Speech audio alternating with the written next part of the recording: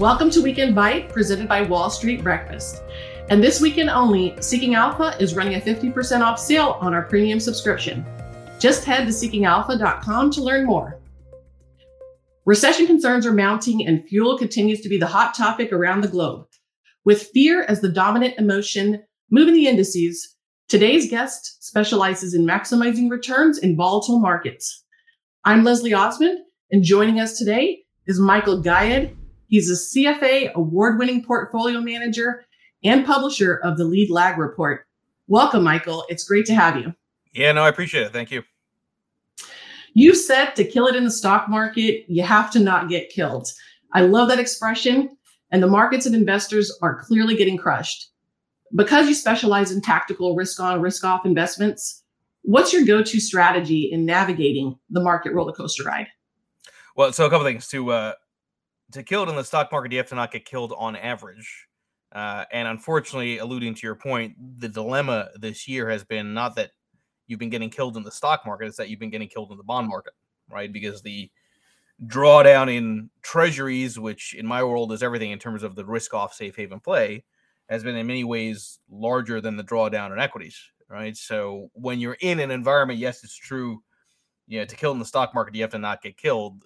The reality is you're going to have plenty of times sometimes where the brakes don't seem to work and you're going to go through some kind of a big decline. That's certainly been the case with my own strategies. But what I would say about this environment is that this is very much an anomaly in the way that markets have interacted with each other, in the way that volatility has correlated across the board in most asset classes, with the exception of commodities, which we'll get into.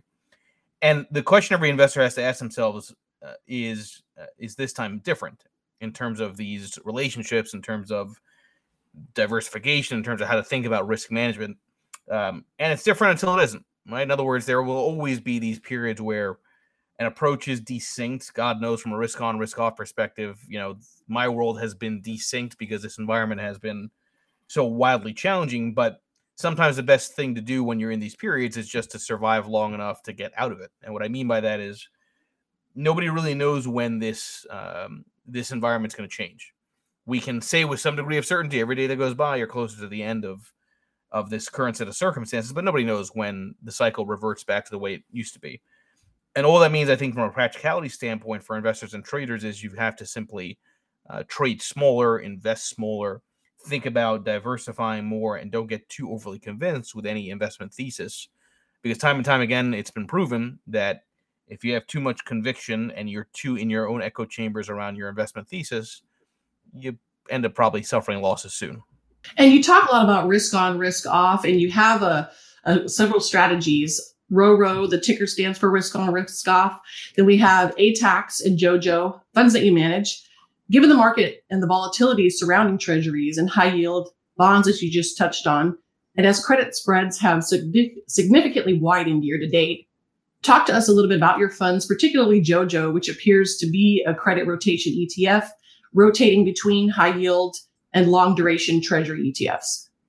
Yeah, I appreciate that. And the look, I have skin in the game, right? I'm an entrepreneur. I not only do the research they put out there, but I've got my own capital risk launching these funds. And all three of my funds, ATAX, RORO, JOJO, what you see in the background, they're all risk on, risk off strategies. They all have different signals. They're all trying to get to the same place of avoiding big drawdowns in equities. Now, again, the problem this year that I've been faced with, what I've called hell on Twitter, is that risk off has not acted risk off. All three funds rely on treasuries to be the beneficiary when you're in high volatility periods for equities. Now, the RORO in particular has gotten pretty badly hit, but might be having a nice comeback as of late, again, because of that treasury trade. Now, you mentioned credit spreads. Now, credit spreads, yes, they've widened, but only recently have they had some kind of widening. A good chunk of this initial bond market sell-off was much more duration than credit spread widening risk, default risk premiums increasing within the bond market, which is in of itself very unusual in the way this bond market collapse played out. But JOJO is designed to play off of credit spreads widening, meaning that if you want to apply risk on, risk off thinking to the bond market, it's very simple. Risk on is high yield junk debt. Risk off is still treasuries. Why? Because usually when you're in these high volatility periods for equities and the VIX spikes, you see credit spreads widen. Junk debt becomes junkier. High yield becomes higher yielding. and treasuries tend to benefit. Now, I haven't really had one of those key credit event type of junctures for JoJo to really stand out as a bond strategy. But these things will come at some point. I have no idea when, and I've designed my funds to take advantage of those dislocations, even though they're in dislocations in their own ways right now. So are you risk on or risk off? The answer is yes. And I'll tell you why I say that. So the strategies are extremely active, right? So the turnover is well north of 1,000% because the anomalies tend to live in the short term. And those that might scratch your head seeing that, I encourage you to actually keep an open mind, read the underlying research that goes into a lot of the strategies that I run, that goes into the lead lag report itself as well. It's all quant-based, rules-based. It's not based on my opinion.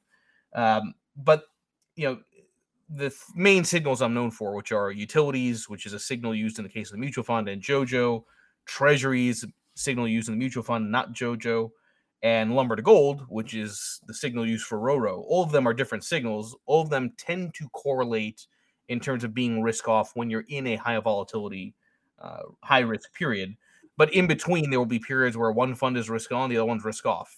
Now, that's okay, right? Because all that means is that if you're in a period where things are not necessarily aligning in terms of everything being risk off, it would suggest stocks and bonds might both be okay because the expression of risk off is bonds, it's treasuries, right? So when I say yes, I was being tongue in cheek, but the reality is the funds are having different positions as we speak. I don't know how that's going to be by the end of the week or by next week.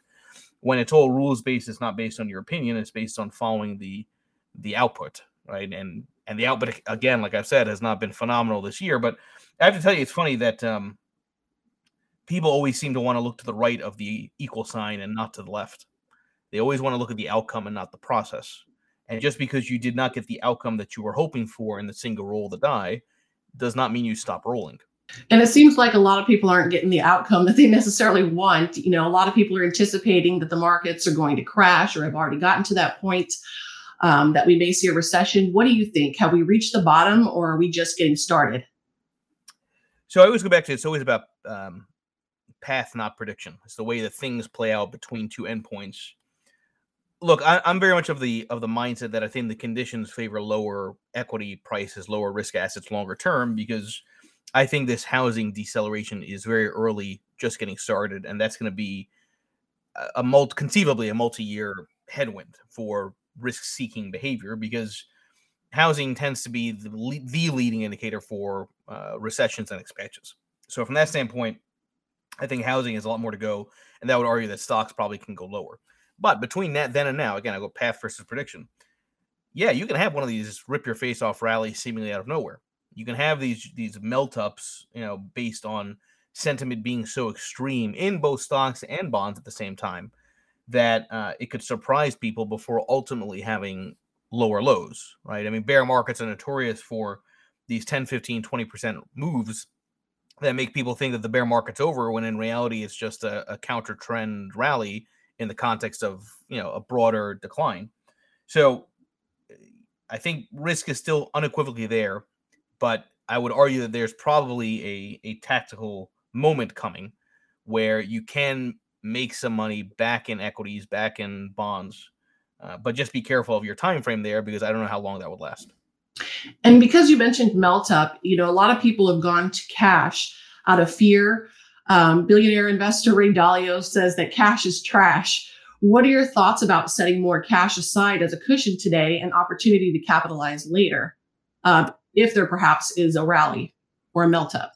The thing is, I mean, the truth is the best time to have been in cash was really starting February of 2021, because that's when breadth started weakening. As much as the broader averages kept on running, the vast majority of stocks started weakening, really going back to well over a year at this point. So, personally, I don't view cash as an asset class. I view it as a residual of the investment process, because there's a false sense of confidence with cash, because the reality is you're still losing money with cash, right? Inflation is still eating away at that. Obviously, a lot less than had you put it at risk. But the problem with cash is that cash doesn't give you even a chance at momentum, even a chance at compounding. Right? I understand the argument of dry powder, but in today's world of low commissions, okay, then just sell your one position and then buy something else, right? So I think it's a little bit late in the game to argue for cash. But by the way, all that cash that you talked about, that seems like even more reason for why there should be some kind of a melt-up scenario, that there could be this upside catalyst surprise, because The sentiment is so dark. What do people do when they're bearish? They sit in cash. They end up not having too much at risk. And if too many people are like that, well, now that's a lot of dry powder for the entire asset class of stocks and an asset class of bonds to suddenly be a source of flows, right? So I think you want to be very careful around how careful you want to be after things have already been so decimated this year. And given the slowing economic growth, what industries and sectors do you find most attractive, and are there some that you're avoiding? Yeah, so I mean, my world's much more on the relative momentum perspective. Look, I do think energy keeps on probably eating tech's lunch, right, from a longer term perspective, because there is underinvestment and in energy, there's overinvestment in technology, certainly from a market cap perspective. But commodities, like everything else, can be very volatile, and you can have some very sharp about-face declines and periods of weakness. Do you think they've peaked, commodities? I think it's possible that peak inflation probably is here, and I say that because what's missed in all this talk about inflation is that the Bespoke had a great piece on this. The total amount of market cap loss in stocks and bonds this year is $14 trillion. So the total value of stocks and bonds has dropped around $14 trillion. That's 1.5 times the Fed's balance sheet. So it's like whenever people say the Fed controls the market, it's like, well, who's really controlling whom here?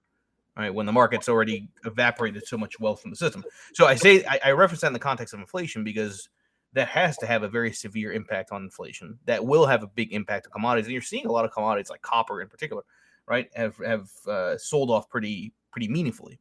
Mm-hmm. Oil may be the last to drop, but I would view that more as a correction as opposed to a trend change, right, in the commodity movement, because again, these supply underinvestment issues are still very real, and that's going to take a while to resolve.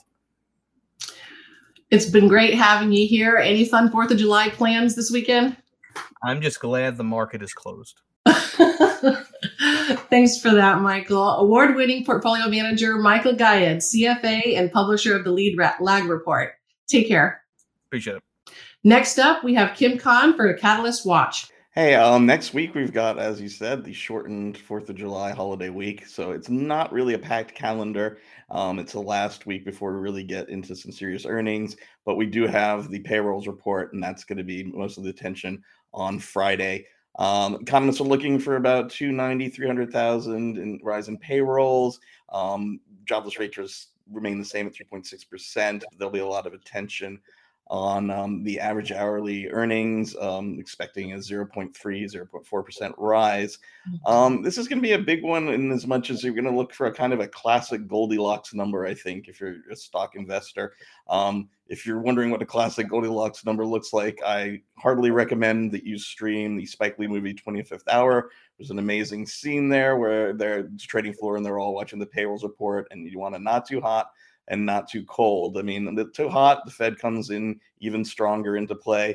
Too cold, there's been enough recession talk that people are saying, hey, if we get in contraction and unemployment, we're already in recession. So if we get somewhere around the 100,000, 120,000 rise, I think that's going to be the best for stocks. Great insights, Kim. How about you? Any fun 4th of July plans? Well, I'm going to be streaming 4th of July movies since I'm in exile at the moment. And of course, my favorite one is always the best 4th of July movie, Jaws. Well, that wraps it up for today. Thanks for joining us on Weekend Bite. Everyone enjoy your weekend.